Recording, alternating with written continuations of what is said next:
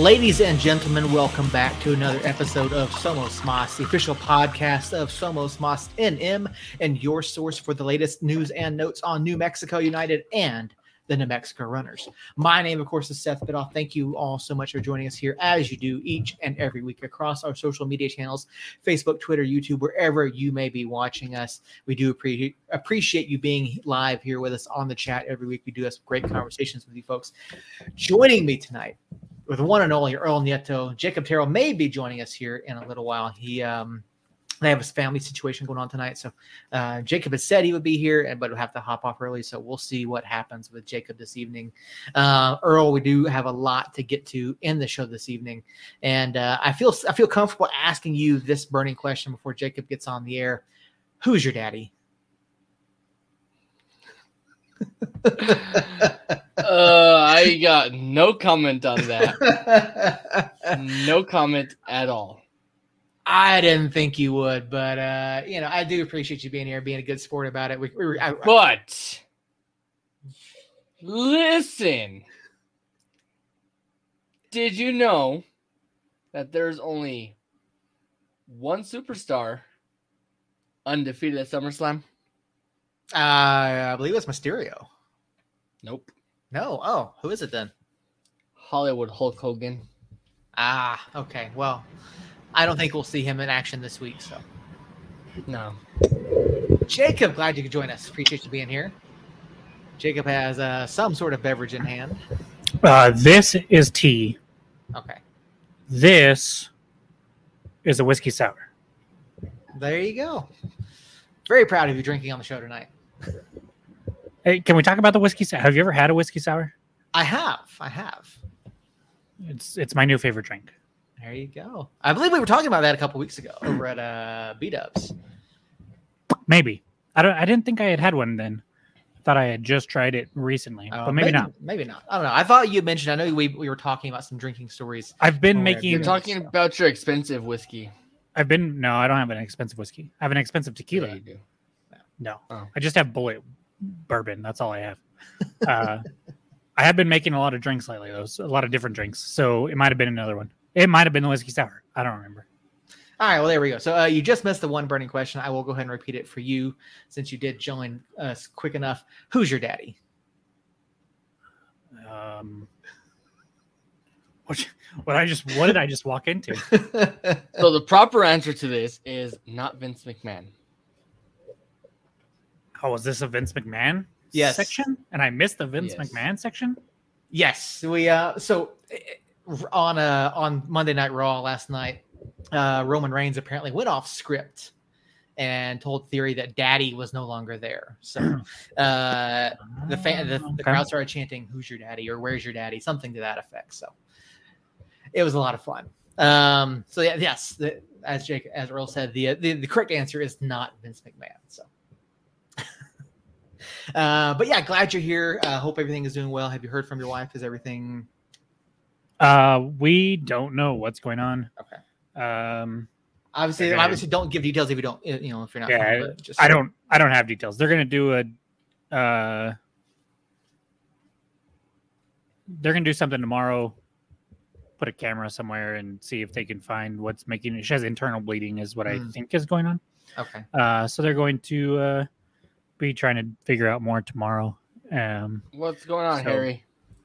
Allie is either going to stay there tonight or come home today. She actually doesn't know yet. So okay, I'm waiting to hear from her. I'll probably be able to do the whole episode, and even if she does come home. So yeah, those two aren't talking to you, Harry. Just so you know, I'll talk to you though. Harry, we appreciate you being here as always. Always good to see you over in the chat. Harry, do you topics tonight? Does Harry have thoughts on the whiskey sour? That's all I want to know. All right, well there we go. We'll find out. We'll get Harry's thoughts. Seth, the host with the most. Thank you very much, Harry. Yeah, I got the second of two new kits on this evening, and we've got a lot to do. We've got Detroit City to talk about. We've got New York Red Bulls. We've got Academy signings, which we have been negligent about. I do also want to talk about John Morrissey's recent projections over on USL Tactics, because I know we have some interesting thoughts on that. And guys, later we're going to talk some SummerSlam. Jacob, we weren't sure. Yeah, I can't wait to talk about bum ass Corbin. We will get to some SummerSlam, which is, of course, this weekend on Saturday evening.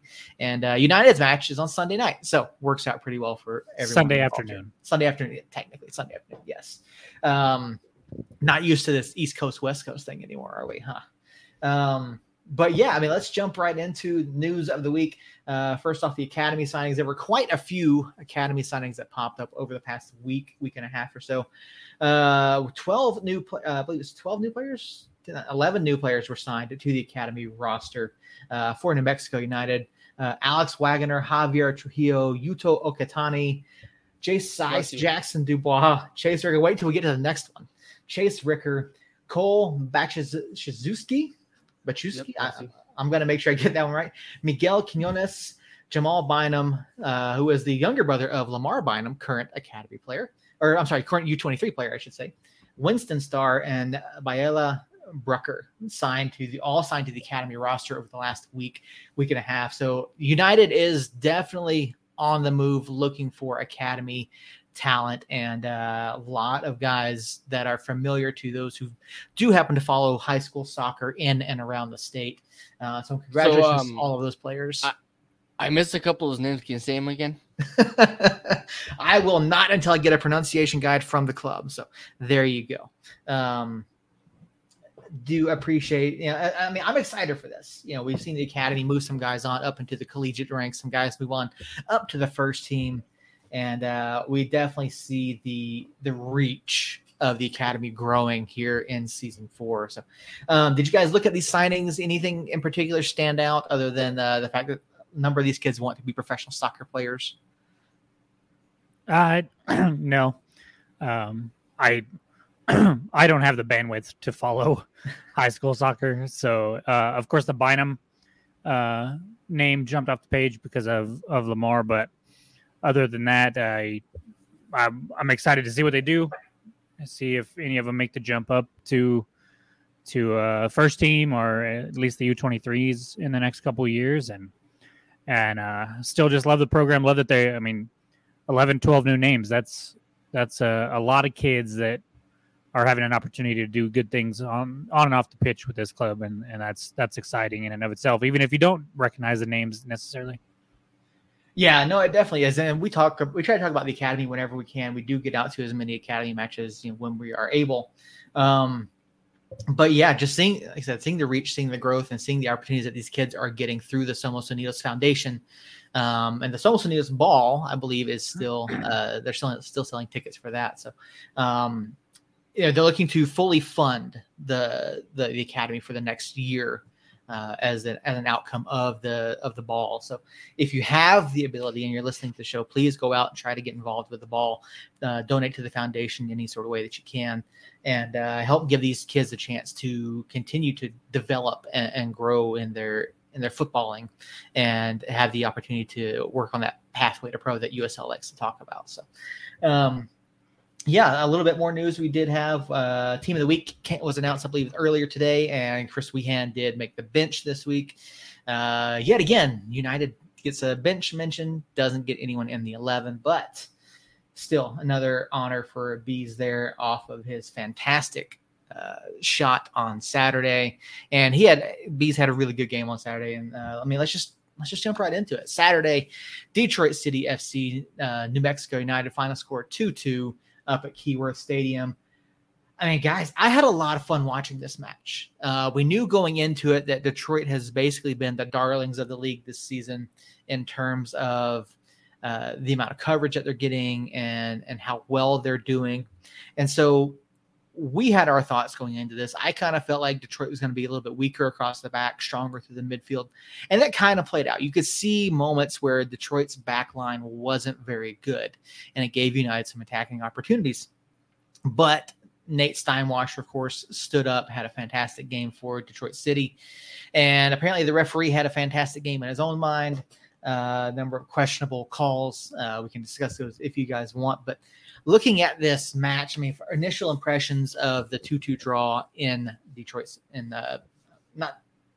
I say Detroit, but it's just outside Detroit, so Keyworth Stadium. Earl, he's pointing at you. Yeah, I've actually slept since then, so I don't even remember the match. Gonna be honest. What I do remember This is why we can't get sponsors, Earl. What I do remember of the match is the 4 goals that were scored total. I had to go back and watch the last one because I stopped watching because I was actually going to the Nob Hill Summer Fest. Is that what it's called? Something like that. So I didn't even watch the entire match. I stopped watching right as Dev took the header, and then I turned off. And Why? Then I got a notification on my phone that United scored. I was like, what the fuck? All right. 92nd minute, and you turn the TV off with you when United sends the ball into the box. Hold on. I was not at home. I don't care where you are. I was already in Albuquerque. We had parked the car, so we were gonna walk Central because that's where all the fun stuff was happening. And so I turned off my phone. I stopped watching, and then they scored. Had my wife driven about 4.5 miles slower, I would have watched the entire game. Or you just don't turn off the phone. Where'd you get that cup, Earl? Yeah, I see it. Where'd you get it? This came from Aloha Wow Wow Lemonade Stand in Albuquerque.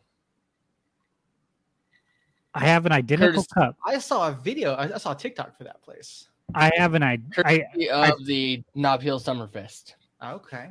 I feel like I'd have to check, but I feel like I either have or had an identical cup that I got in 2017 when we went to Oceanside, California. And every Thursday night in Oceanside, they have they shut down 4 city blocks and have a bunch of vendors move in, and they were one of them. And we got lemonades from them. And so that's really good lemonade. That's kind of funny that 5 years later, you also have one. And I'm pretty sure it's the exact same place. Probably. Or exact same company. But I digress. I saw them on TikTok from I think it's at Alex Nicolette. She does a bunch of restaurants and stuff in and around town. And so I think she went there for one of her videos. So that's why I recognize that from. Yeah, so anyways, so Aloha or Wow Wow Lemonade Stand, if you're listening, we would love a sponsorship. We are trying to get paid. I have kids to feed. You don't. You're the only one that doesn't. Either way, I have kids to feed. I got kids. You have a dog. Okay, I'm still stuck on. Okay, you guys give me crap for being the soulless one on the show, and Earl, you turned off the match. With United attacking at the 92nd minute. Why? Earl has earned over the last 4.5 years the moniker of not being a soulless robot. I have yet to see you cheer for anything United has done in the moment. So that's why you're the soulless robot. Earl gets a pass because he was with his wife and they were busy. And happy wife, happy life. Busy on Central doing who knows what. Earl, I wouldn't know. Hey. I will say, Earl, to turn it off at that moment when the ball is going into the box and literally anything could happen, I don't understand. And Earl just went black. I can see him, but the light's pretty much gone. There he is. All right, so you went back. You had to rewatch it. What was your thought on that goal? Obviously, there's some issues that folks have taken with the offside, not offside call here. Do you feel like did you have an issue with the way the play came out? No, I watched it a couple times. I don't feel like that was offside. Jacob is probably going to disagree. More than likely, going to disagree. But it's whatever. I don't care what he has to say. I don't know why you're painting me with this brush. Because I saw your Facebook comment. I didn't say it was for sure offside. I said that it's close and the camera angle is questionable at best. If you had to put a gun to my head and have me give you an opinion, I would say he was probably a little bit offside. But at the end of the day, I can't tell. And I'm at the end of the day, it doesn't really matter. Yeah. Yeah. But yeah, so Yeah. I watched it a couple times. I don't think he was off. I think the guy on Dev's right was right on line with him. Left. So it was Dev's right. Yeah, to Dev's right-hand side. Dev's right-hand side, which would have been is he facing Nico's left-hand side. Yeah. Okay. Yeah, Dev was facing towards Tambakis. Gotcha. All right. So so the guy on Dev's right-hand side, I believe, was right on line with Nico. Which I'm sorry, that's just a weird way to say that.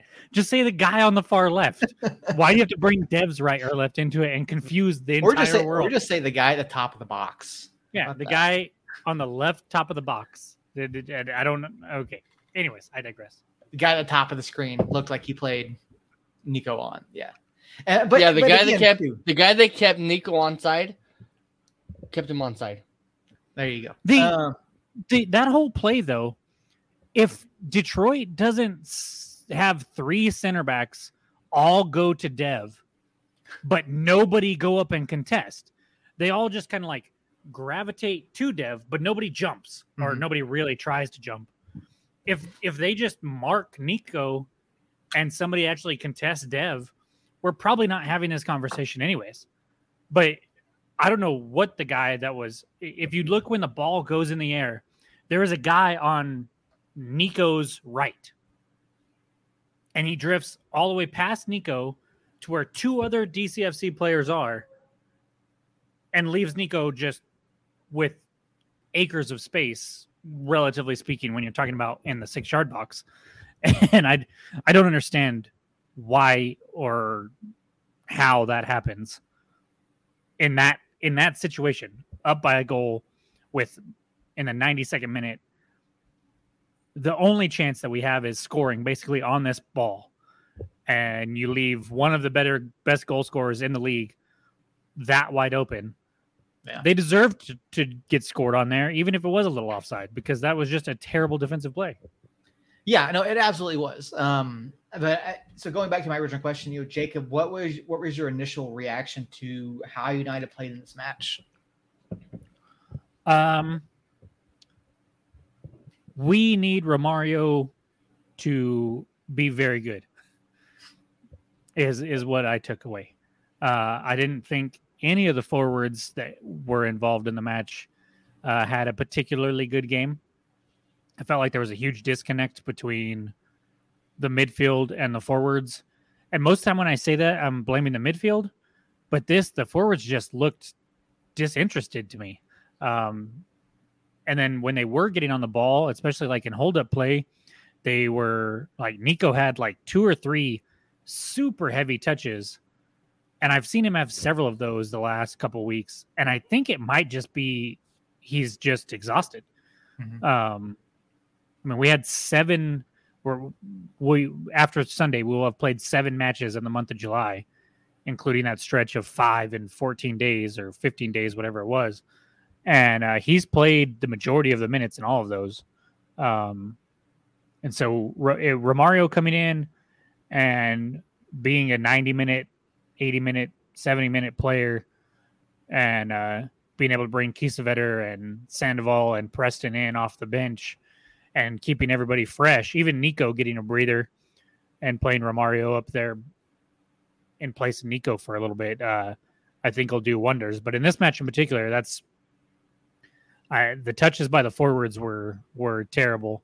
The bright spot, of course, you mentioned earlier, Team of the Week bench. Weehan comes back after missing a month or more. Mm-hmm. I'd have to look at when the last time he was in, but it's been a while. And looked like he hadn't missed a beat. I mean, the goal was one thing. The couple of chances that he had that weren't goals were even more impressive. That one run where he megged the guy at the top of the 6 and then was 1-on-1 with Shishapata was spectacular, and he just didn't finish. But it wasn't one of those like he didn't finish because he kicked it right at the keeper.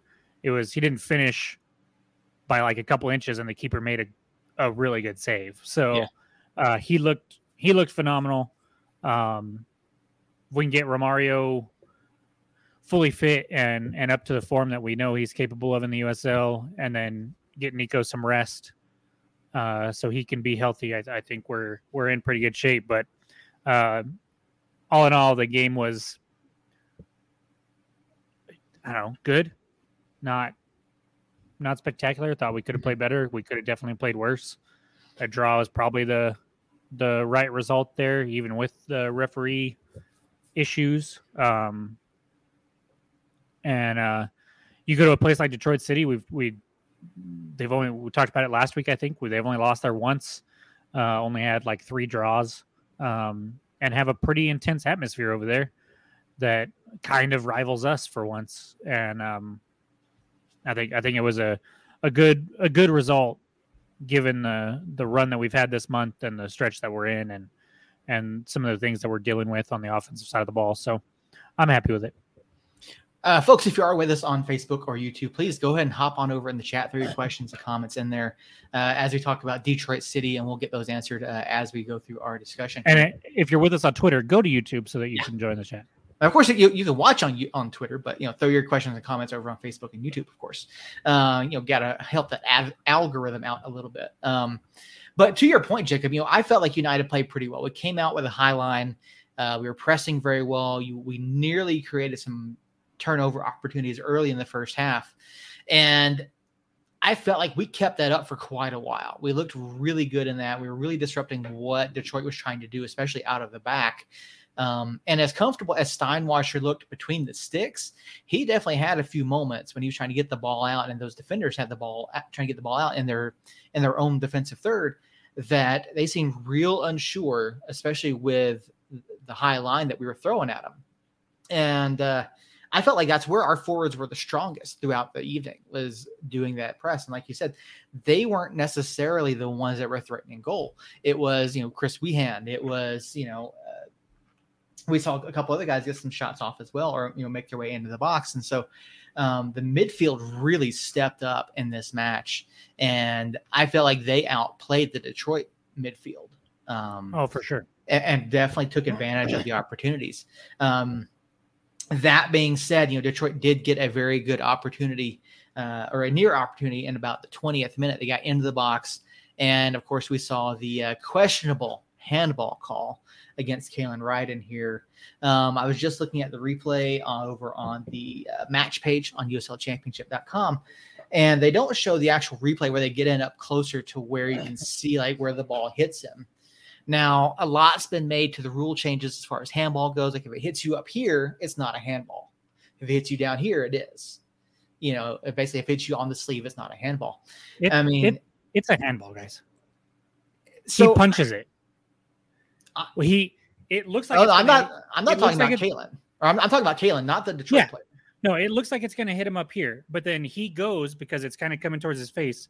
Looks like he goes to cover his face, and when that upward motion, he hits it with his hand, with his actual literal hand.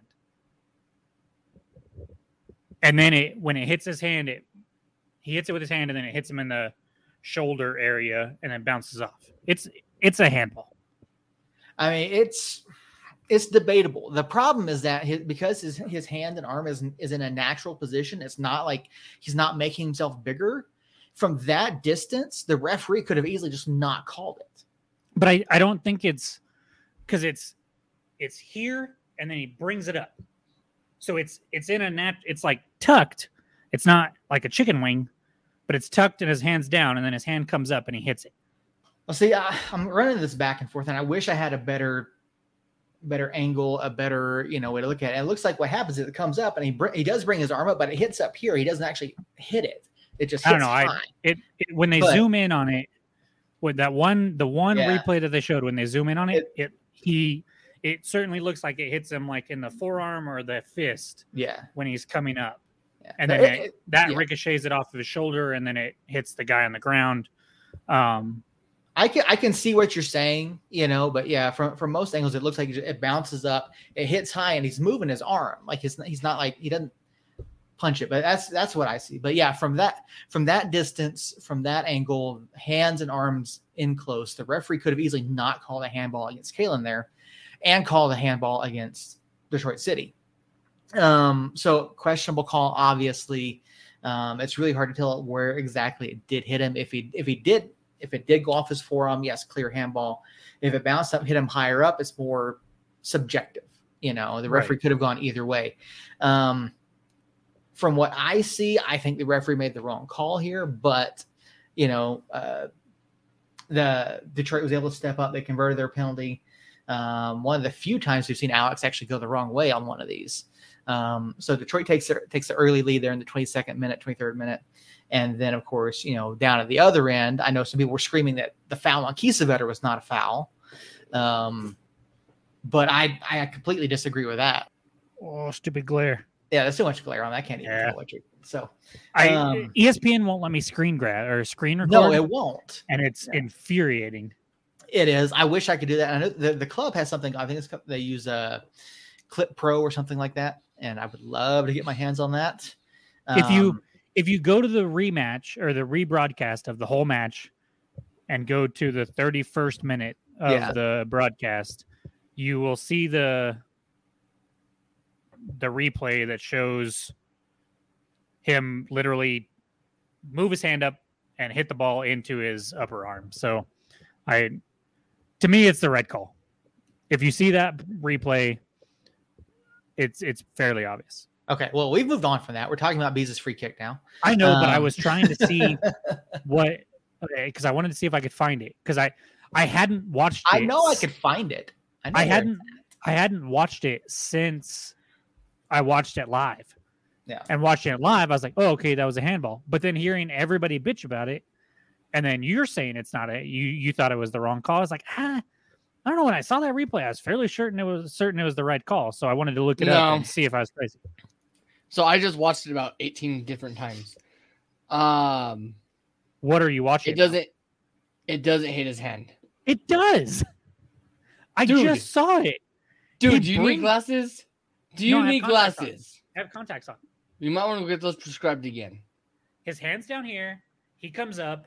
He hits the ball hits him here, and then bounces away. All right, well, here we're three New Mexico United supporters, three New Mexico United media members, and we can't even agree on the call. So that's because you guys are being homers right now. It is clearly a freaking handball. Dude, no. By the time he picks his arm up, it's already hitting his face. No, it's not. Oh, you're fucking drunk. You know in my coverage, I don't homer out on this club. You know that I don't. Like soulless robot. There you go. Anyway, oh Bees. My God, it doesn't even hit him in the face, Earl. Bees 25 yards out, beautiful delivery. I thought that the take on this was absolutely perfect. Upper 90, Steinwasser just didn't have a chance. I mean, how good was it to see Bees step up and deliver a shot like that? You guys won't believe me, but that does not fucking hit him at all. Yes, it does, Earl. You guys won't believe me. You guys won't believe me, but I turned to my wife when he was lining up to take that, and I said, "This is going in the back of the net." And she of course wasn't paying attention, had no idea what I was talking about, so she just looked up from her phone and then looked back down at her phone, and then it went back in the back of the net, and I said, "I told you," and she did not care. Yeah. Yeah, Bees put a fantastic delivery on that. I mean, it was just inch perfect. Great to see him back and do it. We've seen him do things like that in the past, and it's just great to see him actually, get the opportunity to do that again after whatever injury it was that he had.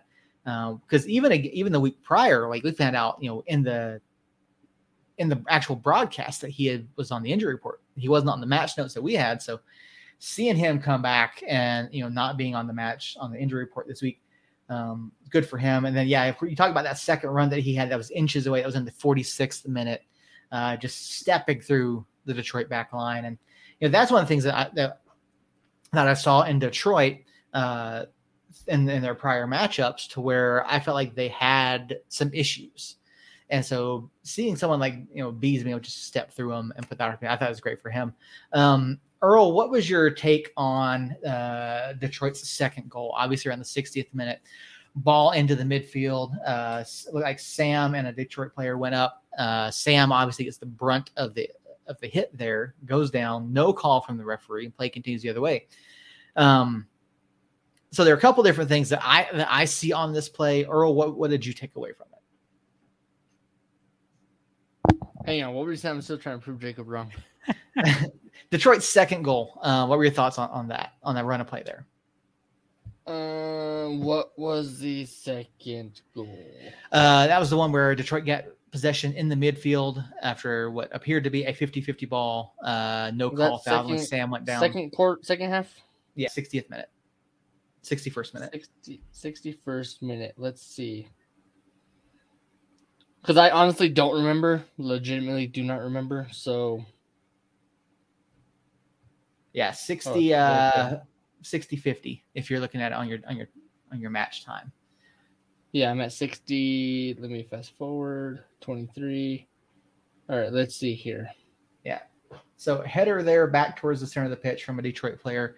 It might have been Justin that went up. I remember this play. Took a hard foul. Yeah. So while he's looking it up, I'll talk about it. Yeah, Justin goes up, gets elbowed in the back of the neck, head area. Like you said, no foul was called. Detroit City gets possession of it right away and then springs forward. Of course, there's an obvious foul, kind of catches us off guard. We don't have anybody on the left-hand side for whatever reason. And what's his name? Wynn?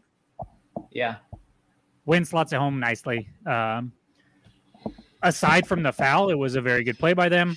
Complete lapse in judgment on our part. But Tambakis did what he could. He you know how many of those he's stopped? I feel like every time they get a one-on-one with Tambakis stops it. Mm-hmm. And so when he didn't stop this one, it was kind of shocking. Yeah. But at the same time, you're not supposed to stop those necessarily. So it was a well-taken kick, well-taken shot. Should have been a foul in my opinion. That's why I think that and the offside call and this and that kind of all wash out. I think the only call I don't have a problem with on a goal that was scored was the penalty. Ironically enough, because maybe you could call the free kick foul not a foul that Wehan took. This one clearly had the foul that I thought marred it, and then the offside call. Who knows? But it's just one of those things where we give up 2 goals. It's only the third time we've given up 2 goals this year. Mm-hmm. And so I like that stat. I wish it wasn't that case tonight, but I think if you look at it, a penalty and then something like this, it's bound to happen at times, even with a solid defense. Yeah. So I want to correct myself. Alexi was the one who played that ball back into the middle, but yeah, Justin went up. Justin played the ball, took a real hard foul. Yeah, took a shot in the back, and somehow the referee didn't blow a whistle on that, which I don't understand at all. How a foul wasn't called there. Justin even looked back like, really? Yeah. And I think everybody kind of might have stopped. There's not an angle that shows what happens behind the ball on the defensive side for us. I don't know if Alexi and Ryden and Seymour are caught off just for a second expecting a whistle, but it feels like it should have been a foul call. Watching the replay here, I don't see them stop. Oh, they don't stop, but they do. Kalen and Alexi both kind of go like, "Hey, what's this? What's the call?" The infamous hand raise. Yeah, they both do this. They don't stop moving though, and you can actually see a few seconds later. There's a Detroit player in an offside position behind them. Now, so they're still kind of pushed. They're still kind of pushed up, maybe around the center circle, and then farther to their right, Will Seymour's pushed even farther up, closer to the towards the midfield line. Yeah, so Seymour pushes up way too high for one. When he's playing right back and he's attacking in the middle, attacking the ball in the middle, even and I'm not even a soccer person, like a soccer guru, even I know you don't do that. Mm-hmm. That left a giant hole for Schwartz, who was beat all night, to try and make up the play. I thought you didn't remember the match, and now you're throwing Schwartz under the bus. I know he was beat on this play, and I don't even know if he was necessarily beat. I think Seymour is the one that's out of position, and Harry's trying to cover for him. Yeah. But you just threw him under the bus like he was terrible the whole time.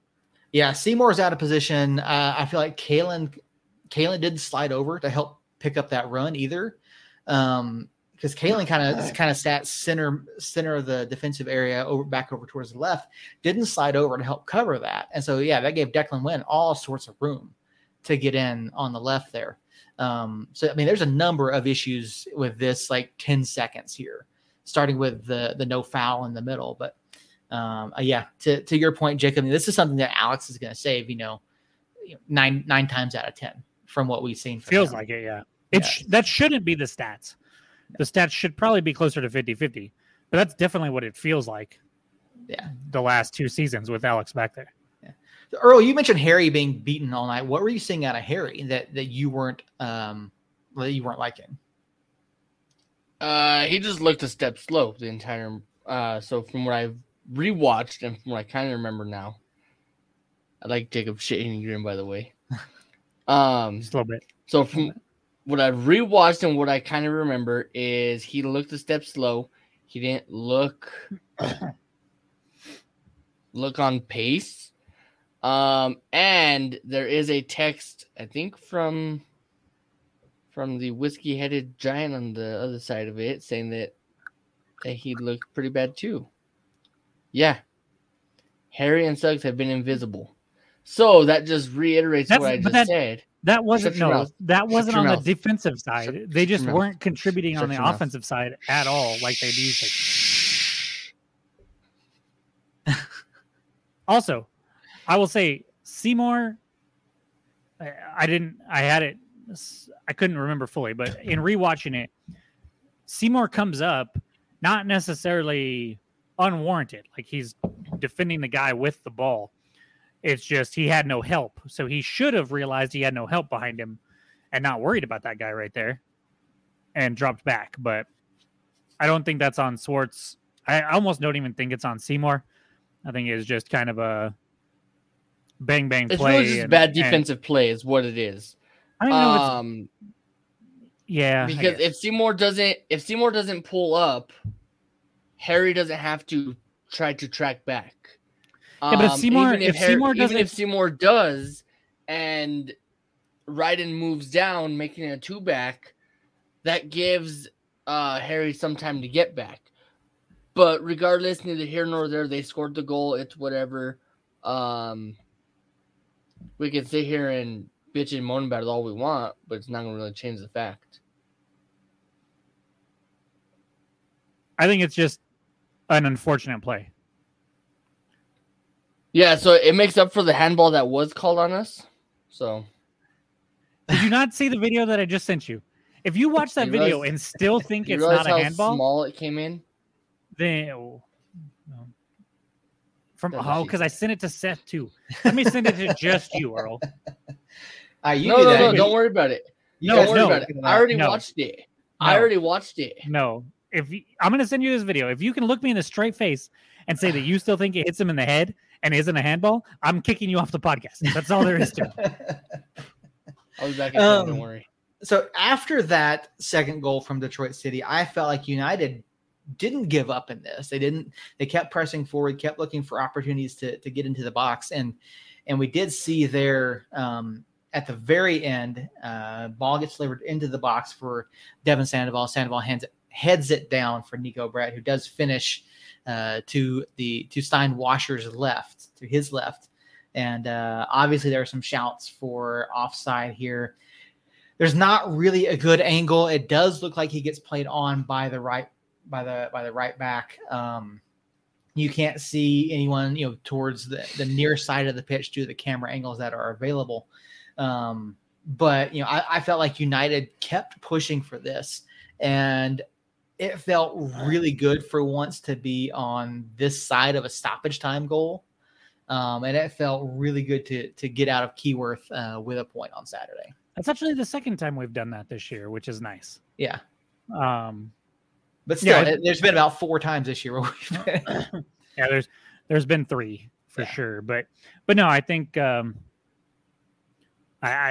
agree wholeheartedly. I think it with how the match played out, I thought it was a fairly well played game by us with a couple little mistakes. Hits him in the fucking mouth. It doesn't hit him in the face. It never even touches his face, Earl. Dude, it hits him in the fucking mouth. No, it doesn't. All right, we're gonna have to agree to disagree on this one. I don't understand. I don't understand how you see that. It never gets close to his face. It hits him in the chest. Anyways, happy with the point. How many goals should we beat Red Bulls by, though?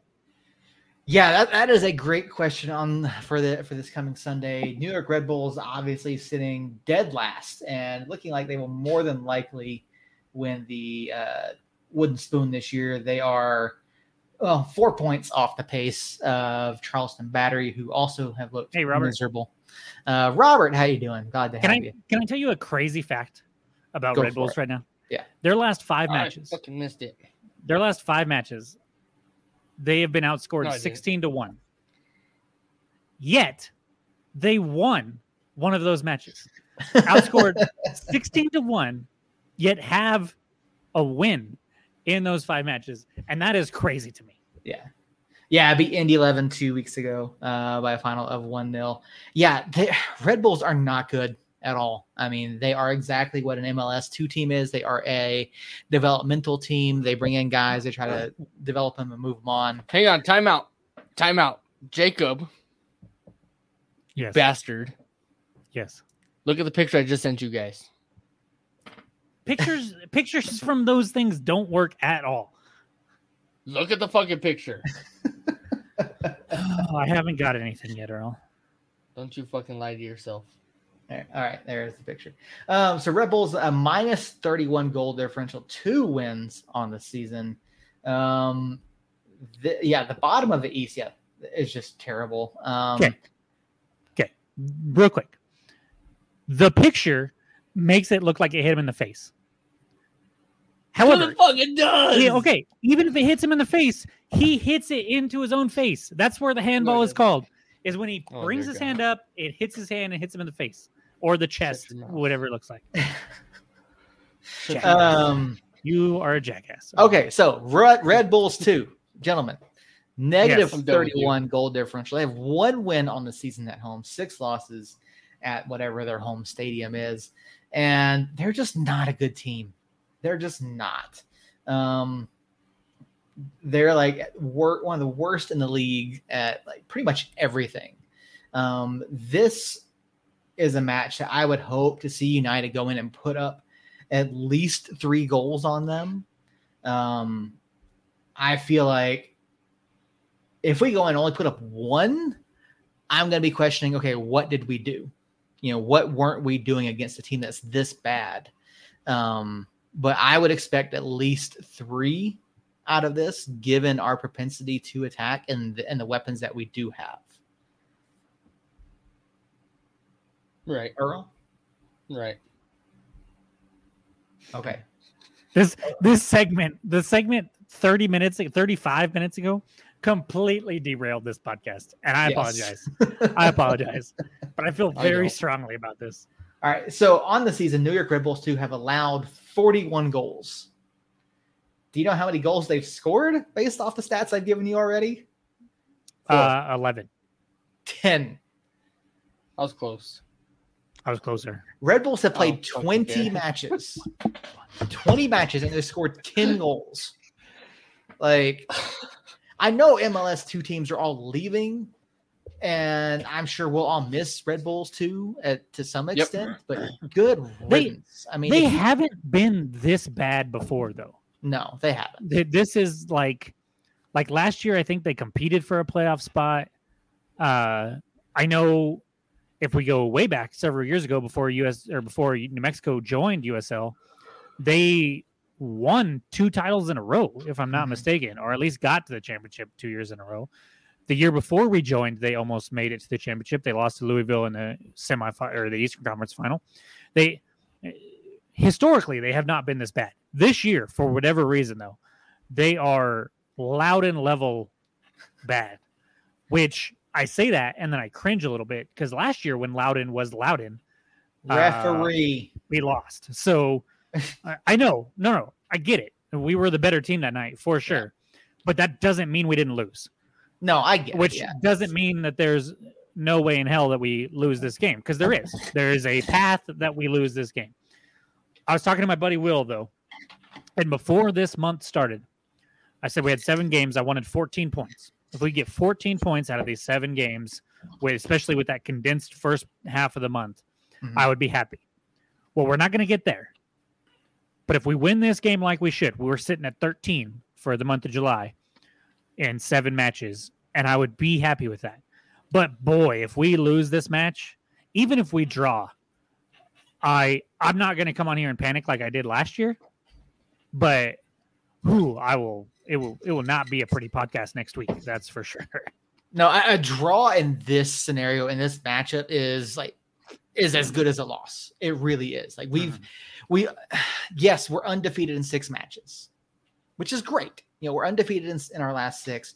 We're playing pretty good football. We only have 1 loss in our last 13.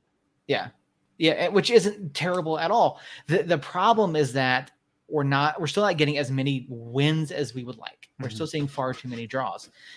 We had some real opportunities in this past month. We've got a real great opportunity here to put some space between us and El Paso and the other clubs below us in the table. Because if you look at who they have coming up, let me pull up the schedule. I'm doing that. I mean, looking right below us, obviously El Paso, we've got 3 matches in hand on El Paso still. They're 2 points behind. Las Vegas, even on matches, they are 4 points behind. Sacramento has 1 match in hand on us, and we've got 5 points on them. And even LA Galaxy inexplicably lost to Orange County 5-2 the other day. Did you see this? I did. They got Elaski'd. Yeah, that was incredible. I just out of nowhere that happened. So everybody that's out of the playoff picture right now, they're all the same to me. Mm-hmm. Even if you go up to Las Vegas, if you want to include Las Vegas, even El Paso to an extent, Sacramento, sometimes even us. Like a result, like El Paso playing any of those teams below them, any result would not surprise me.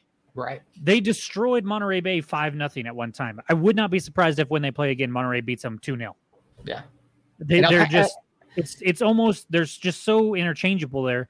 Even though you look at it and there's 13 points between El Paso and Monterey Bay, that's not necessarily indicative of how good of a club Monterey Bay is at times. Monterey has been very good last few weeks. Right.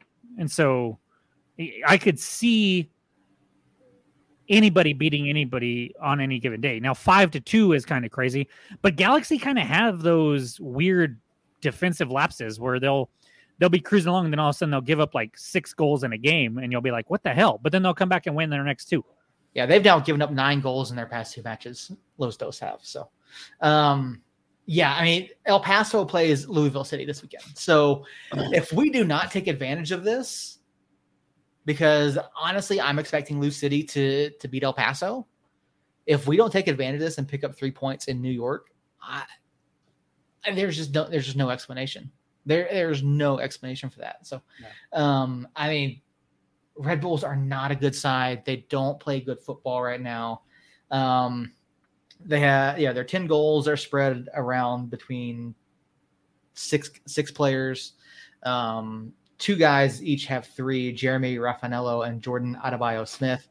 Adebayo Smith is a guy that I've had my eye on. I think he's an interesting player. I think he's someone that could potentially give others a run for our money if he plays off the shoulder of like Ryden. But this is a match that United should win. That's because you think Ryden should retire. I did not say that he should retire. I did not say that.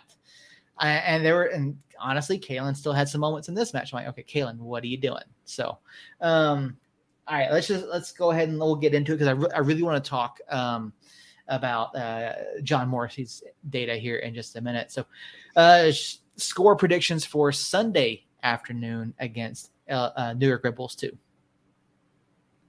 3-0. Okay, Jacob. Is there going to be a handball in this match, Earl? Shit, guys.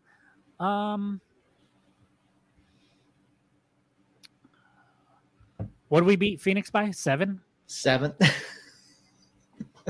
Let's go 5. 5. Okay, 5-0, 3-0. I'm going to say 4-0. And I'm going to throw this out here right now. I think Ford Parker gets to start on Sunday. Really? Yes. I don't think we see Nico. No. I think Nico takes the day off. Yeah, I think Nico sits. I think we see Preston up top, or maybe even Sergio up top. I think Romario possibly gets a start. I would like to see Mondo get the start and get some playing. We haven't even mentioned that Armando Moreno finally, for the first time in almost a year, not listed on the injury report. Was also not in the 18, but yeah. Was not listed on the injury report. And it wasn't one of those where we're like, well, is he in? What's going on? They said for the first time in however many months he is not on the injury report. Yes. So it was done that way on purpose, where it's not like Illich, who's been missing from the 18 and the injury report. It's not like Weehan, who was missing from both. He was just not on the injury report, which is great news. Yeah. I don't think I want to see him start. No, not for his first match back. But I would like to see him come in. No, I don't know that we'll see him on Saturday. I think we see him in 2 weeks. See, I don't know. If he was off the injury report last week, why not bring him in against a terrible Red Bulls team to try to get some confidence?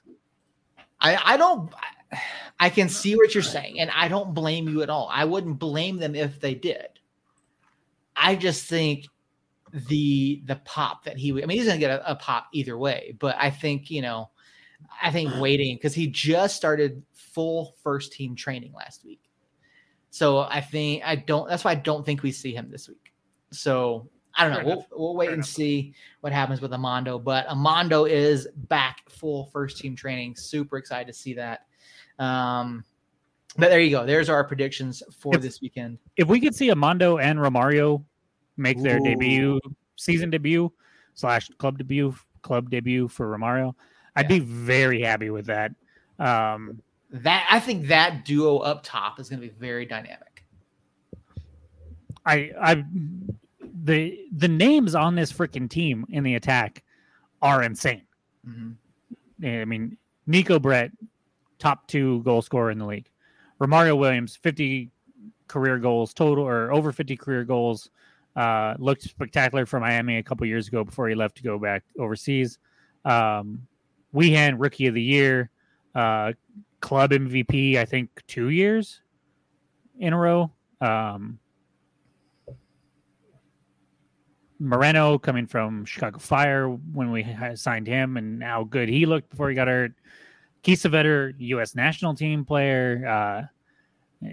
On paper, this offense should be 2, 3, 4 goals a game easy when everybody's healthy. We'll just have to see if that actually comes to fruition, because that hasn't been the case in the past. Yeah, no, it definitely hasn't been. And, we've talked about it before. We were kind of told early, or you guys were told early in the season, talking about scoreline predictions, when you guys predicted like 5-0, things like that, kind of, temper the expectations a little bit. 4-0 was my go-to last year. I think 5 is by far the highest I've gone this season. Speaking of which, did you get anything from David as far as that interview? I have not heard anything yet. Okay. I was just curious. So, we are working on an interview for you guys. I will let you know for sure when I hear something. So you mentioned Phoenix Rising just a minute ago, talking about how United put a 7-0 spot on them a few weeks back. I did. John Morrissey at USL right Tactics. Yes, it was. Great segue right there. Thank you. You at USL Tactics over on Twitter. If you don't know him, please go follow him. He's a guy that does a lot of statistics, a lot of analysis, has his own website, and also writes for Backheeled, who I do want to throw a shout out to. Backheeled has a Q&A with USL President Jake Edwards over on their website. It went up yesterday. If you haven't checked that out already, please go do so. That's over on Backheeled. So one of the things that John does is he puts out a expected points and playoff odds projection for each of the clubs in the USL Championship.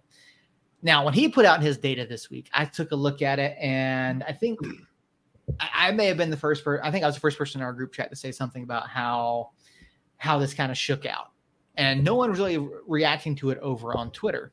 Now, Jacob, I know you eventually did put out a tweet in response to this, but looking at the Western Conference, John Morrissey has got San Antonio FC, San Diego, Colorado Springs, New Mexico United, and Sacramento, all at playoff odds of 80% or higher. Sacramento, of course, does have an 81% in his projections. Coming in next, beyond those first five, he has Phoenix Rising in his projections with an estimated 46.1 points and a playoff odds percentage at 57 points. Now, and then he has them jumping. His projections has Phoenix jumping El Paso, LA Galaxy, and Las Vegas Lights at this point. Now, to me, this feels okay. So let me rephrase. John, Jacob, you put out a tweet in response to this saying you felt like it was high on Rising, trying to understand what it was, and I understand, John's methodology, throwing in past results over the past couple seasons. Now, when I look at this, I'm a stats guy. I'm not a statistician. I'm not a mathematician. I don't write fancy formulas. I, do my own little bits of math here and there. I think this is I think his formula is far too heavily weighted on past performance and doesn't consider enough current performance and trends in these clubs. So that being said, I sincerely believe that Phoenix is overrated in his projections. I believe Sacramento is overrated in his projections. I also believe New Mexico United is overrated in his projections. San Diego, Colorado, San Antonio, I'm good with them. I feel like El Paso is about right. Galaxy, I feel, is a little underrated. Of course, they're probably being dragged down by past seasons. But my big issue here is Phoenix Rising. Now, Rising has not been good this season by any stretch of the imagination. We're sitting here 20 matches in. They're on 24 points. They are currently 6 points out of a playoff spot. They're also way behind on goal differential. I had to look to see what their results are against Sacramento and LA Galaxy to see what the tiebreakers are. But I'll start with Earl because I know where Jacob sits on this. Earl, do you actually? You don't. I don't. Okay, right. Earl, go ahead. Earl, where do you stand on this? Do you feel like John has Phoenix Rising? Earl looked like a little chipmunk. You said, "Earl, where are you?" And he looked at the camera like, "Oh shit!" And then his little mouth was up. Yeah. And so this may be a Stephen A. moment here. I don't know, but Earl, where do you feel like John's formula has Rising projected way too high at this point? All right. Can you do the Brian Windhurst fingers? You guys don't watch basketball, so you probably don't know what I'm talking about. Earl might. What is going on in Phoenix? Let me ask you this. Anyways, I have no comment. I mean, I look at Phoenix and there's a fucking shit show. To where you have a supporters group staying quiet for 20 minutes of a match, hanging a tifo during the national anthem, saying, "Peace out, Rick." Say your goodbyes, whatever the fuck it said. And then you look at their Facebook page and they're just bashing each other at this point. We got one very well-known person on this podcast. Yes. Calling out another person for getting his feelings hurt over the tifo. I'm pretty much saying if he didn't like it to fucking leave and he's a little bitch and all this other shit. Regardless, do I think this John guy is a little high on Phoenix? Absolutely. Absolutely. We've literally watched Phoenix lose, what are we at, 9 in a row? Not lose. They have not won in 9 games. They've drawn a lot. They're not on a losing streak. No, they're not. They have won. They've drawn their last 2 matches. I promise. Yeah, they did draw their last 2. Yeah, just like I promised it was a handball against Kalen. I'm never wrong in these things. You're always fucking wrong. So right now, looking at the results, Phoenix would lose the tiebreaker to LA Galaxy. I'm looking to see where they're at. I believe they would lose. They would lose the tiebreaker to Las Vegas. They are even right now with Sacramento and Oakland. Let me see. Have they played Oakland yet? No, they haven't. So they're even. So Jacob was right. Jacob was right. They did draw the past two. They lost one, and then they drew again. Regardless, Robert, they did this all against some decent teams. Okay, what are they going to do in the playoffs? They're not playing the New York Red Bulls. They're playing decent teams in playoffs. They're playing Colorado Springs. They're playing San Antonio. Regardless, I don't care who they play. They could play fucking Nashville FC for all I care. This John guy, I'm not on Twitter, so this John guy is super high on Phoenix and definitely is drinking Rick Chance Kool-Aid. Jacob, let's get your. We all know that Rick Chance Kool-Aid probably has a little more than water in there for sure. Oh yeah, 100%, 100%. Okay, so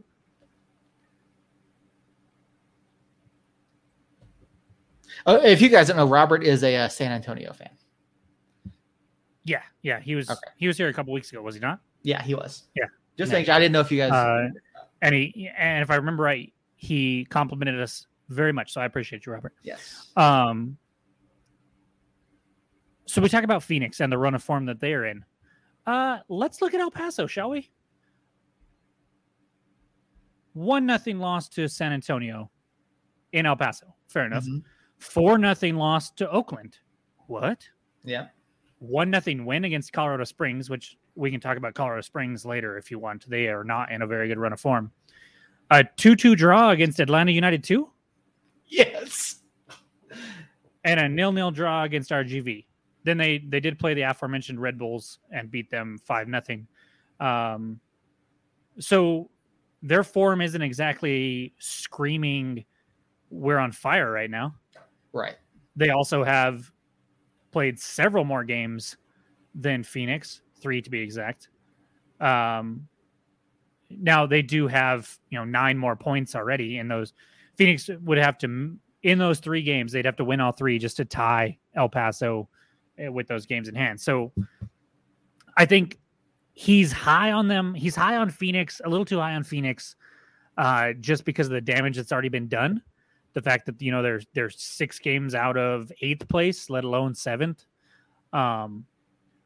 But I look at that group, like I talked about, from El Paso down, and anything could happen on any given day when any of those clubs face each other.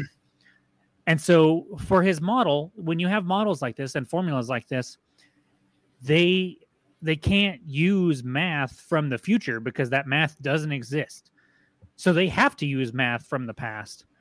So his formula, his way of coming up with these predictions, I can understand why it holds Phoenix above a team like Las Vegas Lights, above Los Dos, above Oakland, because it's a formula.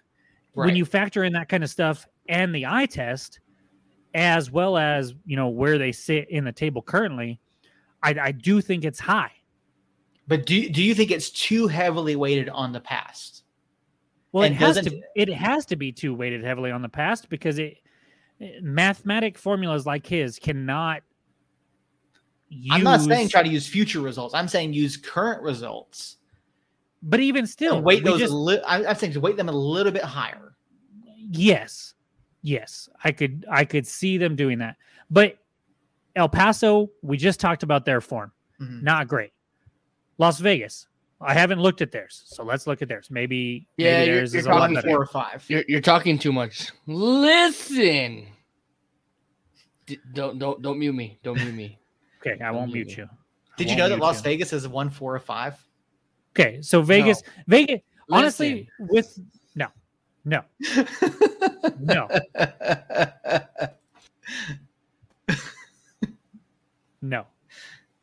With you Jones, what, Earl?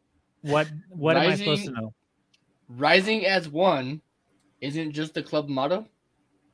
It also is the amount of points that they can win at one time. I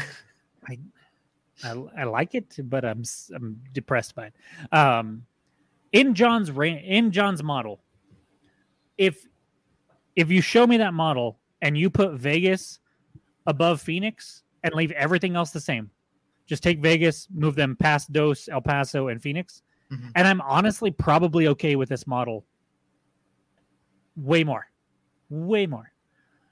I think Vegas is the one team that I look at that and go, I don't know, man. I think Vegas is actually pretty legit this year. Yeah, They've had a couple I think rough they're patches. too low. Yeah, way too low. And Phoenix is too high. But everybody else, I mean, from Phoenix down in his rankings, I don't know what to think of any of those teams. I think Oakland's a little too low, but I don't think that they should jump. I don't think they should jump up more than like maybe 1 or 2 spots. But they don't have the current season for them isn't spectacular. Right. And the past seasons aren't anything to shake a stick at. They only have one, so there's not a whole lot of sample size when it comes to past results. So I look at Oakland and I'm like, I could see him making the playoffs. I could see him missing. I don't know. Yeah. The two things from his that my gut is telling me is Phoenix is trash because of the emotional things that are going on there. Mm-hmm. I'm sorry. Even if Rick is good, I mean, Rick obviously has proven himself to be a decent coach in this league in particular. Pause.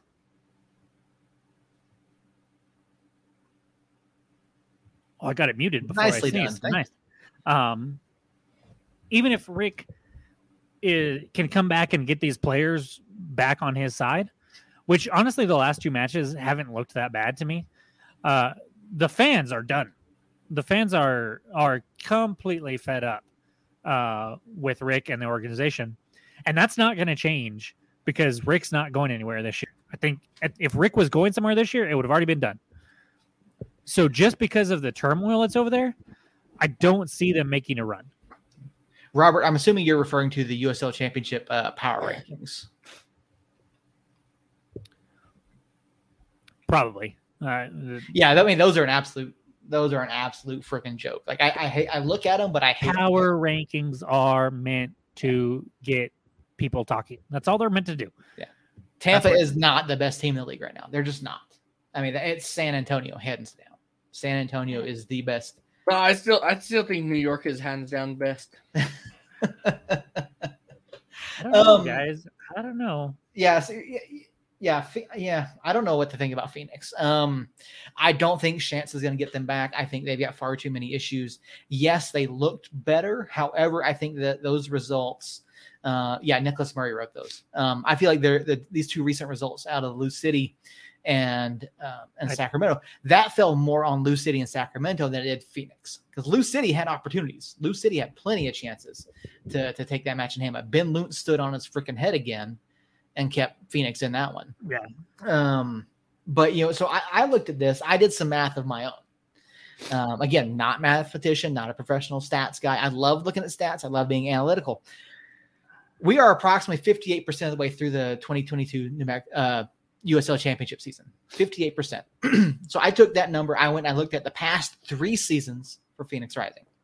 Over the past 3 seasons, at the roughly 58% point of the season, Phoenix Rising had already obtained approximately 58% of their point totals for the entire year up to that point. So by that math, looking at if Phoenix follows the same form this year, they follow the same pattern this year, they will end up on approximately 41 points. So by my math, my projections, I have them a lot lower than what John's got them finishing for the year. Now that's just very quick math. I don't have, I didn't do all, win, losses, draws. I just looked at results. I looked at, point totals. I looked at what they've done to this point in the season over the past 3 years. And given Phoenix's form and what their upcoming schedule is, as of right now, 6 of their final 14 matches are against current playoff teams. Now, they still have a number of teams that they have to play twice coming up. And Oakland is one of those teams. Oakland is a team that I think could win 2 matches against Phoenix this year. And Oakland obviously out of the current playoff standings. So I think I appreciate what John does. I love reading all of his data. I love looking at it. I just think it's too heavily weighted, and I don't think Phoenix is going to hit that mark. Just like I don't believe that we're going to hit that 52.8 point mark. I think we may get to 49, maybe 50, and be securely in a playoff spot. But I don't think we hit that 52, 53 points because the back end of our schedule is going to be rough too. I mean, as of right now, 9 out of the 14 clubs that we face are currently in playoff position. So, I mean, does that change anything for either of you? Do you think that that Phoenix does outperform? Because, I mean, Jacob, you said on Twitter that John's model basically has Phoenix at this point doubling their point total in their final 14 matches. 24 points in 14 matches. I mean, obviously it's possible. They've done it. I mean, we saw them last year go on a 11, I think it's 15 match win streak last year. So it can be done, but I don't think they can do it this year. No, they're not going to. My argument wasn't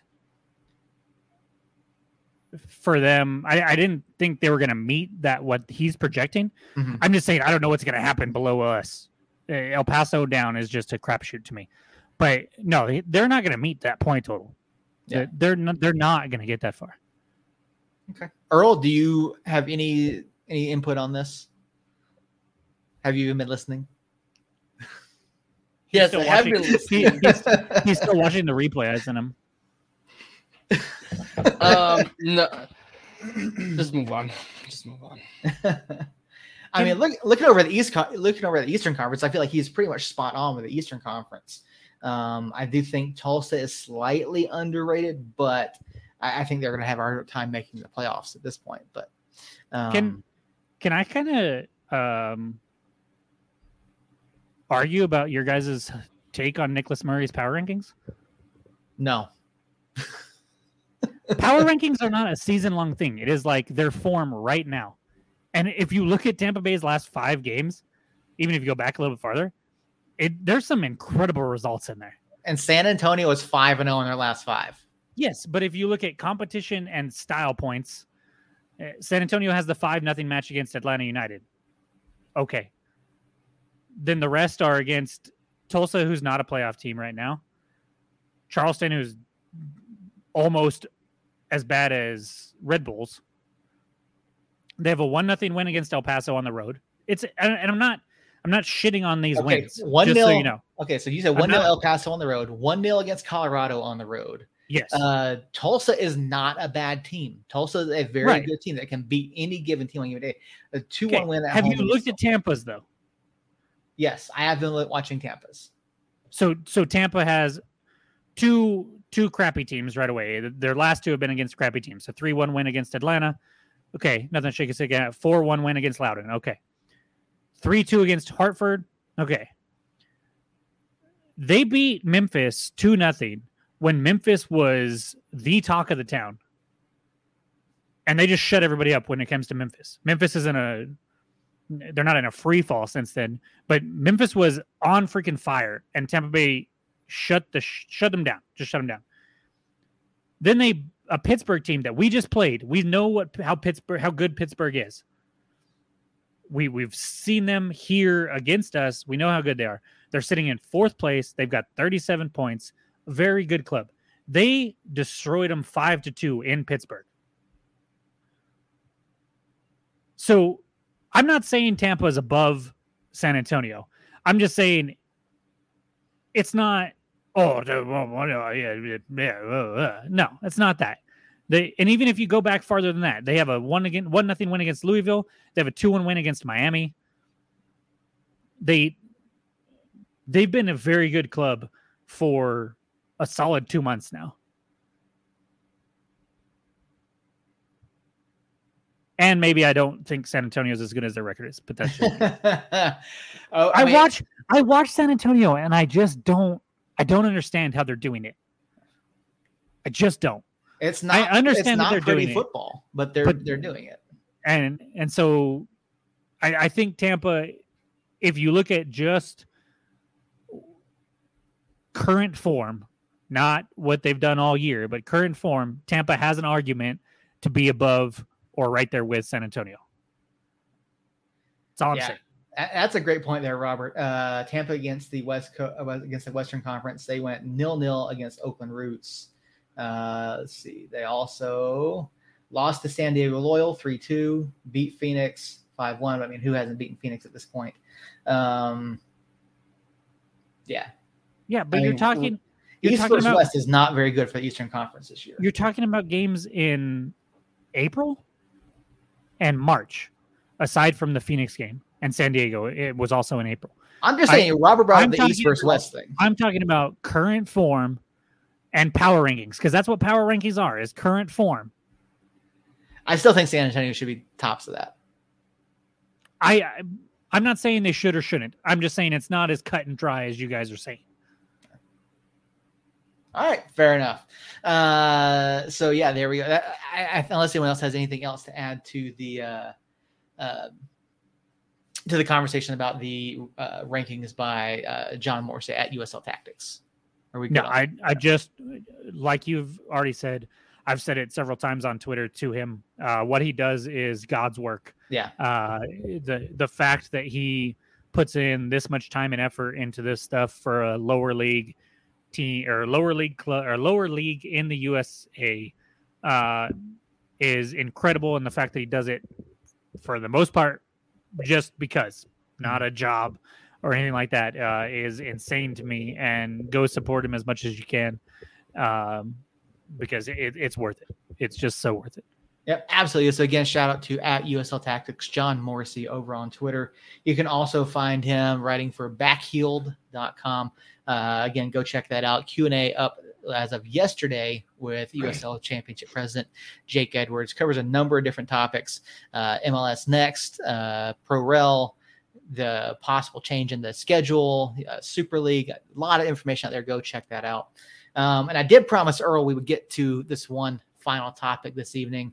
Other than us not being sure who his daddy is, we know that this is, of course, SummerSlam week. SummerSlam, of course, Saturday evening. If you're new to the show, we do talk WWE from time to time, particularly when the big premium events come up. So Earl, SummerSlam Saturday evening. Obviously, the main event is Roman Reigns. So before we get to that point, can we address the fact Jacob has the same haircut as Roman Reigns? Are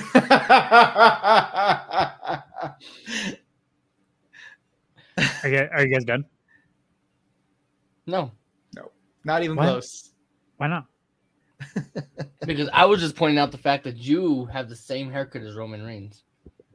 Yeah, he's my hero. He's my daddy. He's your tribal chief. Did you just acknowledge him as your tribal chief? No, I did not actually. I said something. I said something way more controversial in my opinion. But no, Jacob doesn't know what acknowledging him as a tribal chief would all entail. So no, I don't understand that reference at all. I do know that the wrestling expert and the semi-expert over here both were wrong on Vince McMahon. So just want to throw that out there. And I who knows nothing about current WWE, was correct. Fucking mute this guy. I said I didn't think he was coming back, but oh, okay. Maybe I'll just talk shit to Earl then. Yeah. So the cards for this match, obviously the headliner Roman Reigns championship against Brock Lesnar, last man standing match. You have Pat McAfee taking on Happy Corbin. This one I really want to get Earl's take on here in just a little bit. Bobby Lashley taking on Theory for the US championship.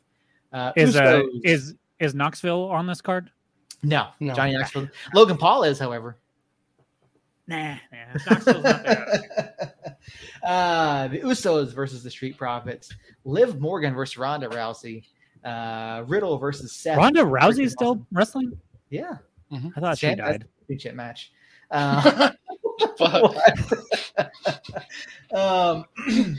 Just in the wrestling universe, not in real life. Bianca Belair versus Becky Lynch. That one looks interesting to me. Logan Paul versus The Miz for God knows why. That's the match? Yeah. That's the match. Logan Paul The versus douchiest guy on YouTube and then the douchiest guy ever to wrestle for WWE.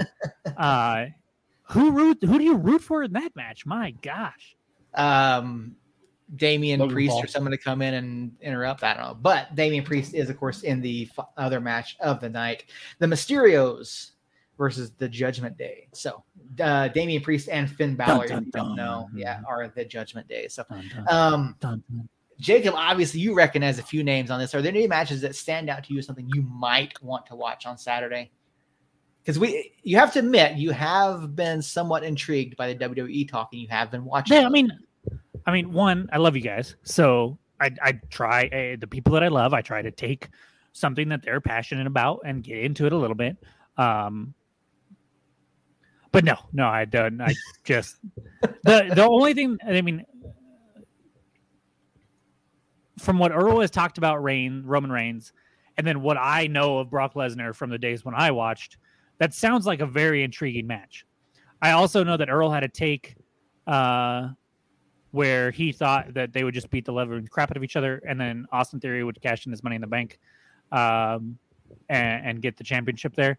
Which, when you mentioned it earlier, I was like, yeah, that I could see that. But when you mentioned it's a last man standing match, of course that's what's going to happen. How is that not what's going to happen?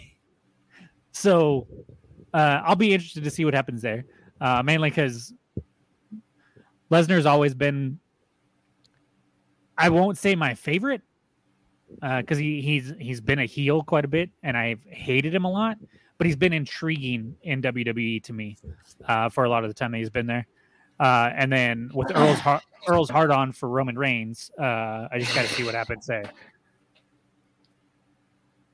All right, there you go. So we'll get Jacob's reaction to those matches. Also, the Mysterios, I don't want to watch it because watching Ray is just sad to me now. I think we talked about it at WrestleMania. He's been one of my favorite wrestlers. He was one of my favorite wrestlers growing up. And I was excited to watch him. And then I watched the match and I'm like, this just kind of isn't what I want to watch Rey Mysterio do. He just can't do what I want him to do anymore. So kind of interesting, kind of not.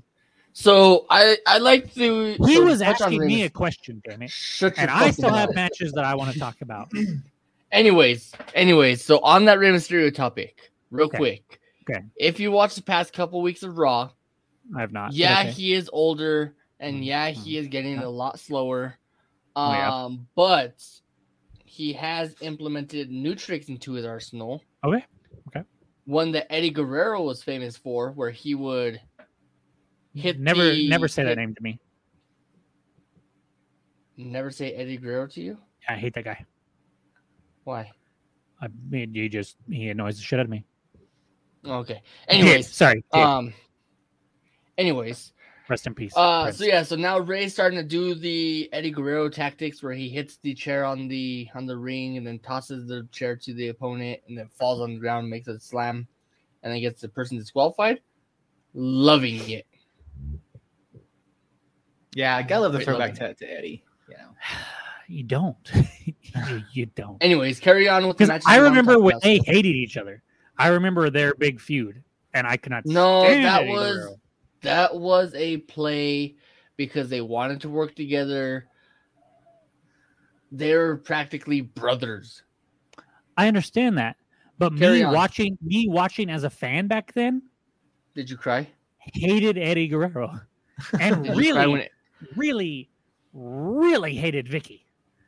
Cannot even put into words what I felt about that woman. I think that was intentional. It for sure was. But did you cry when Eddie almost won? No. Did you cry when Eddie won the championship? No, because I wasn't really watching WWE at the time. Did you cry when Chris Benoit won the championship? Yeah, Chris Benoit was one of my favorites. Yeah, but did you cry? Probably not. You're a soulless bastard. Fair enough, I guess. I didn't have any other matches. I was just giving you shit, Earl. So if you want to take the reins here, you were more than welcome to. All right, Earl, pick out a couple of these matches. There are 9 on the card. And I want to get your takes on a couple of these. What should people be watching at SummerSlam? First off, it's going to be the Roman Reigns, Brock Lesnar one. Not because I have a hard-on for Roman Reigns. I'm just wearing his T-shirt. You've worn a T-shirt on the pod several times. Every time WWE gets mentioned, you mention Roman Reigns. You just tried to get me to call him my tribal chief thingy, whatever. Well, yeah. It sounds like you're in a cult led by him, and I'm worried about you. Anyways, that is the one that stands out to me the most because of the Money in the Bank that's lingering over it. At first I said that I thought that they're both going to beat the living dog shit out of each other, and then Theory comes in and cashes in. I don't think that's going to happen anymore. I think there'll be a clean winner. Okay. And Theory will not cash in because he's going to make a deal with Paul Heyman to where he doesn't cash in, or he's going to try to cash in. The Usos come in and beat the living dog shit out of him, so it doesn't happen. That's the first one. The next one that I'm interested in is Pat McAfee. Mm-hmm. Oh, I missed that. Did you read that one off? I missed that one. Yeah, that was the second one I read. And he said Happy Corbin. It's not Happy Corbin. It's Bum Ass Corbin. Okay. That's Pat McAfee's name for it. I just like the hype that they've built up to it, to where Happy Corbin or Bum Ass Corbin assaults Pat McAfee from behind, cheap shots him, and then they get into a brawl. And then Pat McAfee comes out and makes a promo. Personally, I like Pat McAfee just because, I mean, he's played football and then came to live his dream as the superstar. I think McAfee wins because he took the loss at WrestleMania. So I think he gets a SummerSlam win. Next one, I would have to say definitely not Logan Paul. Definitely not. Can I ask you a question real quick? Yeah. Where does SummerSlam rank in terms of like the hyped up pay-per-views right now? Not like this year in particular, but like in the general scheme, like the last 5 years. Is it WrestleMania and then SummerSlam? You think SummerSlam's above Royal Rumble? Yeah. SummerSlam's nickname is literally the biggest party of the summer. Okay. SummerSlam's been around for decades. Like, so has the Royal Rumble, but Royal Rumble doesn't have a moniker like biggest whatever of the winter. It doesn't need one. It's the freaking Royal Rumble. Yeah, but it's the biggest party of the summer as compared to the grandest stage of them all. So yeah, I think it ranks number 2. Okay, the fact that you're using the slogan as what makes it the second best is mind-blowing to me. It just doesn't make any sense to me. I just don't understand it. Carry on. Well, that's Peter. Well, I mean, I will defer to you. You are the Roman Reigns nut grabber, whatever you want to call it. So, anyways, so I believe you. But I always thought it was Royal Rumble. So the third match that I'm interested in is the Usos and the Street Profits. Okay, I'm curious about this. Why is Jeff Jarrett refereeing this match? What is it? Why is Jeff Jarrett now suddenly back with WWE? Star power. So Jeff Jarrett is actually back with WWE as a producer. Oh, okay. Because it's in Nashville, Jeff Jarrett's hometown, they had to plug him in somewheres. So it's going to obviously you know there's not actually an S at the end of that word, right? Somewheres. And that's not actually the correct pronunciation of that. It's just somewhere. Oh well. Either way, they had to call in Star Power And Did of course, Roman Reigns tell you to add an S to words like that?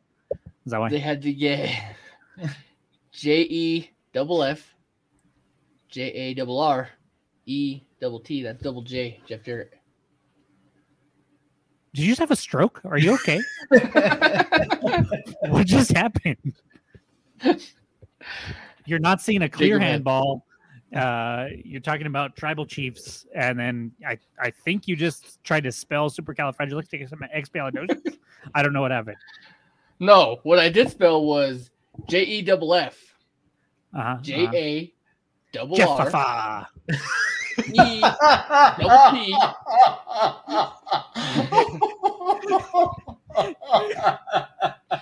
Fucking count with you. I swear. I thought you were getting off at 10 o'clock. No, I said when my wife shows up, but she hasn't showed up. No, I clearly have a text saying you need to be off at 10 o'clock. Anyways, who cares? No, I did not say that. Okay. Who cares? All I know is I spelled. I think that's Jeff Jarrett. the hardest. I think that's the hardest I've seen Seth laugh. I tried hard not to laugh. So I'm interested in that match, not only because Jeff Jarrett is there. I love Jeff Jarrett; he's a really good guy. Robert is right, by the way. That word does have an S. It just starts with it. It doesn't end with it. Somewheres. It's not somewheres over the rainbow. It's somewhere. Somewheres is a word that I learned when I was a kid, so I don't want to hear it. He's not. Oh, okay, never mind. He is a kid. Robert, you know what? This is not a spelling bee podcast, but occasionally it is a bee podcast. It is. It is occasionally a bee podcast. And if you add an R to that, we also have a beer podcast. We do. Yeah. And magic. It's turned more into a cocktail podcast lately, but that's true. Yeah, and some card magic and a wrestling podcast, as you have been listening to for the last 30 minutes for some unknown reason. And starting soon, a streaming podcast. Yeah. I'll believe that when I see it, because I think I've heard starting soon for about a month and a half now. So well, that's good. I guess it depends on your definition of soons. Earl, I did have a soons. Am I saying that right? Soons? Am I adding the S there? I did have a question for you, Earl, about the two women's championship matches here on the title card. Now, is there any chance that Alexa Bliss throws some interference in one of these? Because I know apparently I know she's been getting a push. No, Alexa Bliss won't interfere. Of course she will. I don't even know who you're talking about. No, so on the Alexa Bliss character, I don't think that she'll interfere with any of the matches because she's going to be next in line anyways. Okay. So I don't think she interferes at all. But on that character, I do believe the Fiend makes some kind of appearance, possibly in the main event. Interesting. Because with Triple H in charge, he did say that he's trying to right the wrongs of the past year. Uh-huh. So that's one of the biggest wrongs that was done. Is this the first full premium event where Triple H has been in charge, or is that okay? All right. So I was curious about that, and so just to kind of close this out a little bit here, Earl, with Triple H now being I've got 30 more minutes of wrestling talk after this, by the way. So we'll close out SummerSlam, but then I'm going to talk to Earl about something else. With Triple H now being head of creative for WWE, where do you see this going? Do you see it being a little bit more free for the talent to express or have more involvement in the roles, or do you think Triple H kind of follows what McMahon was doing? No, I think it's complete opposite of what Vince was doing. So Triple H was actually in charge of NXT a couple years back. Mm-hmm. And that was when they had Finn Balor, they had Kevin Owens, Keith Lee, all these big name stars. And NXT was actually competitive. That's when NXT did the invasion of Raw and SmackDown to establish itself as a third brand. Triple H has really good ideas. I definitely look forward to having him in charge because it's going to be a lot of interest, especially for the younger generation, who are watching the current NXT with, well, not now, but Tommaso Ciampa, Johnny Gargano, all these names that the young kids know that are on the main roster. So now they'll get to see them on the main roster making pushes and actually competing for some kind of glory. All right, that's what I was curious about, because obviously it's a new era for WWE with Vince McMahon no longer in charge of creative, stepping back from the company with his retirement. So it'll be interesting to see what goes forward. I mean, I've always kind of longed for a return to the Attitude Era, but I don't know that the talent is there for that anymore. I don't think you have enough names to carry all of the various types of feuds that they had back then. So I'm interested to see what happens. So before we go, I do need to get Seth your take. I would ask Jacob, but he would not know. But Seth probably will. Is Ezekiel Elias? Is Ezekiel Elias? No. Lies. I take back my shoulder shrug because I don't know what the hell you just talked about. Someone's The only Ezekiel I know is my son. So No, Ezekiel is Elias. Okay. There you have it, folks. You heard it here from Earl. Ezekiel is Elias. Jacob is lost. yeah, no idea what's going on. So I'm going to change the subject real quick. Speaking of Triple H and the Attitude Era, Earl, and I sent the podcast to both of you. I don't know if Seth's kept up with it, but have you listened to the latest episodes of the Book of Wrestling from The Ringer? No. Well, thanks, guys. Have a good night. And No, that's usually what I listen to at nighttime. So that'll be listened to tonight. Well, you say that, but then there hasn't been an episode put up since Wednesday of last week. So I don't know how you haven't listened to it. And I ran behind on my podcast. There's been several nights. There've been several nights since then. Just saying. I ran behind on my podcast. I'm sorry. My bad. Okay. That's fair enough. The last two episodes have been on the Montreal Screwjob, which you have mentioned several times on this podcast. I gotta go listen to that. And it is all I know is I've been hooked on very good episodes.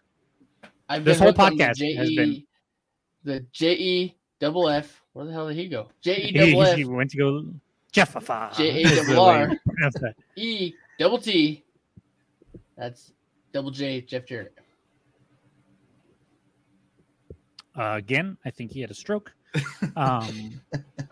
No, but I want to talk about the Book of Wrestling just for a second. It's the catchphrase for the podcast was 25 catchphrases that describe the Attitude Era. I'm not sure I would describe that catchphrase as accurate. He's talked about catchphrases, obviously, but they kind of get lost in there. But it has been spectacular. It has gone. We are now through the Montreal Screwjob, and basically broken everything down before and a little bit after that because he didn't necessarily go in front of launch order. Yes, Brett screwed Brett. I see you just looked at the titles of the episodes. I see you just looked at the titles of the episodes. I think that's fighting worth Earl.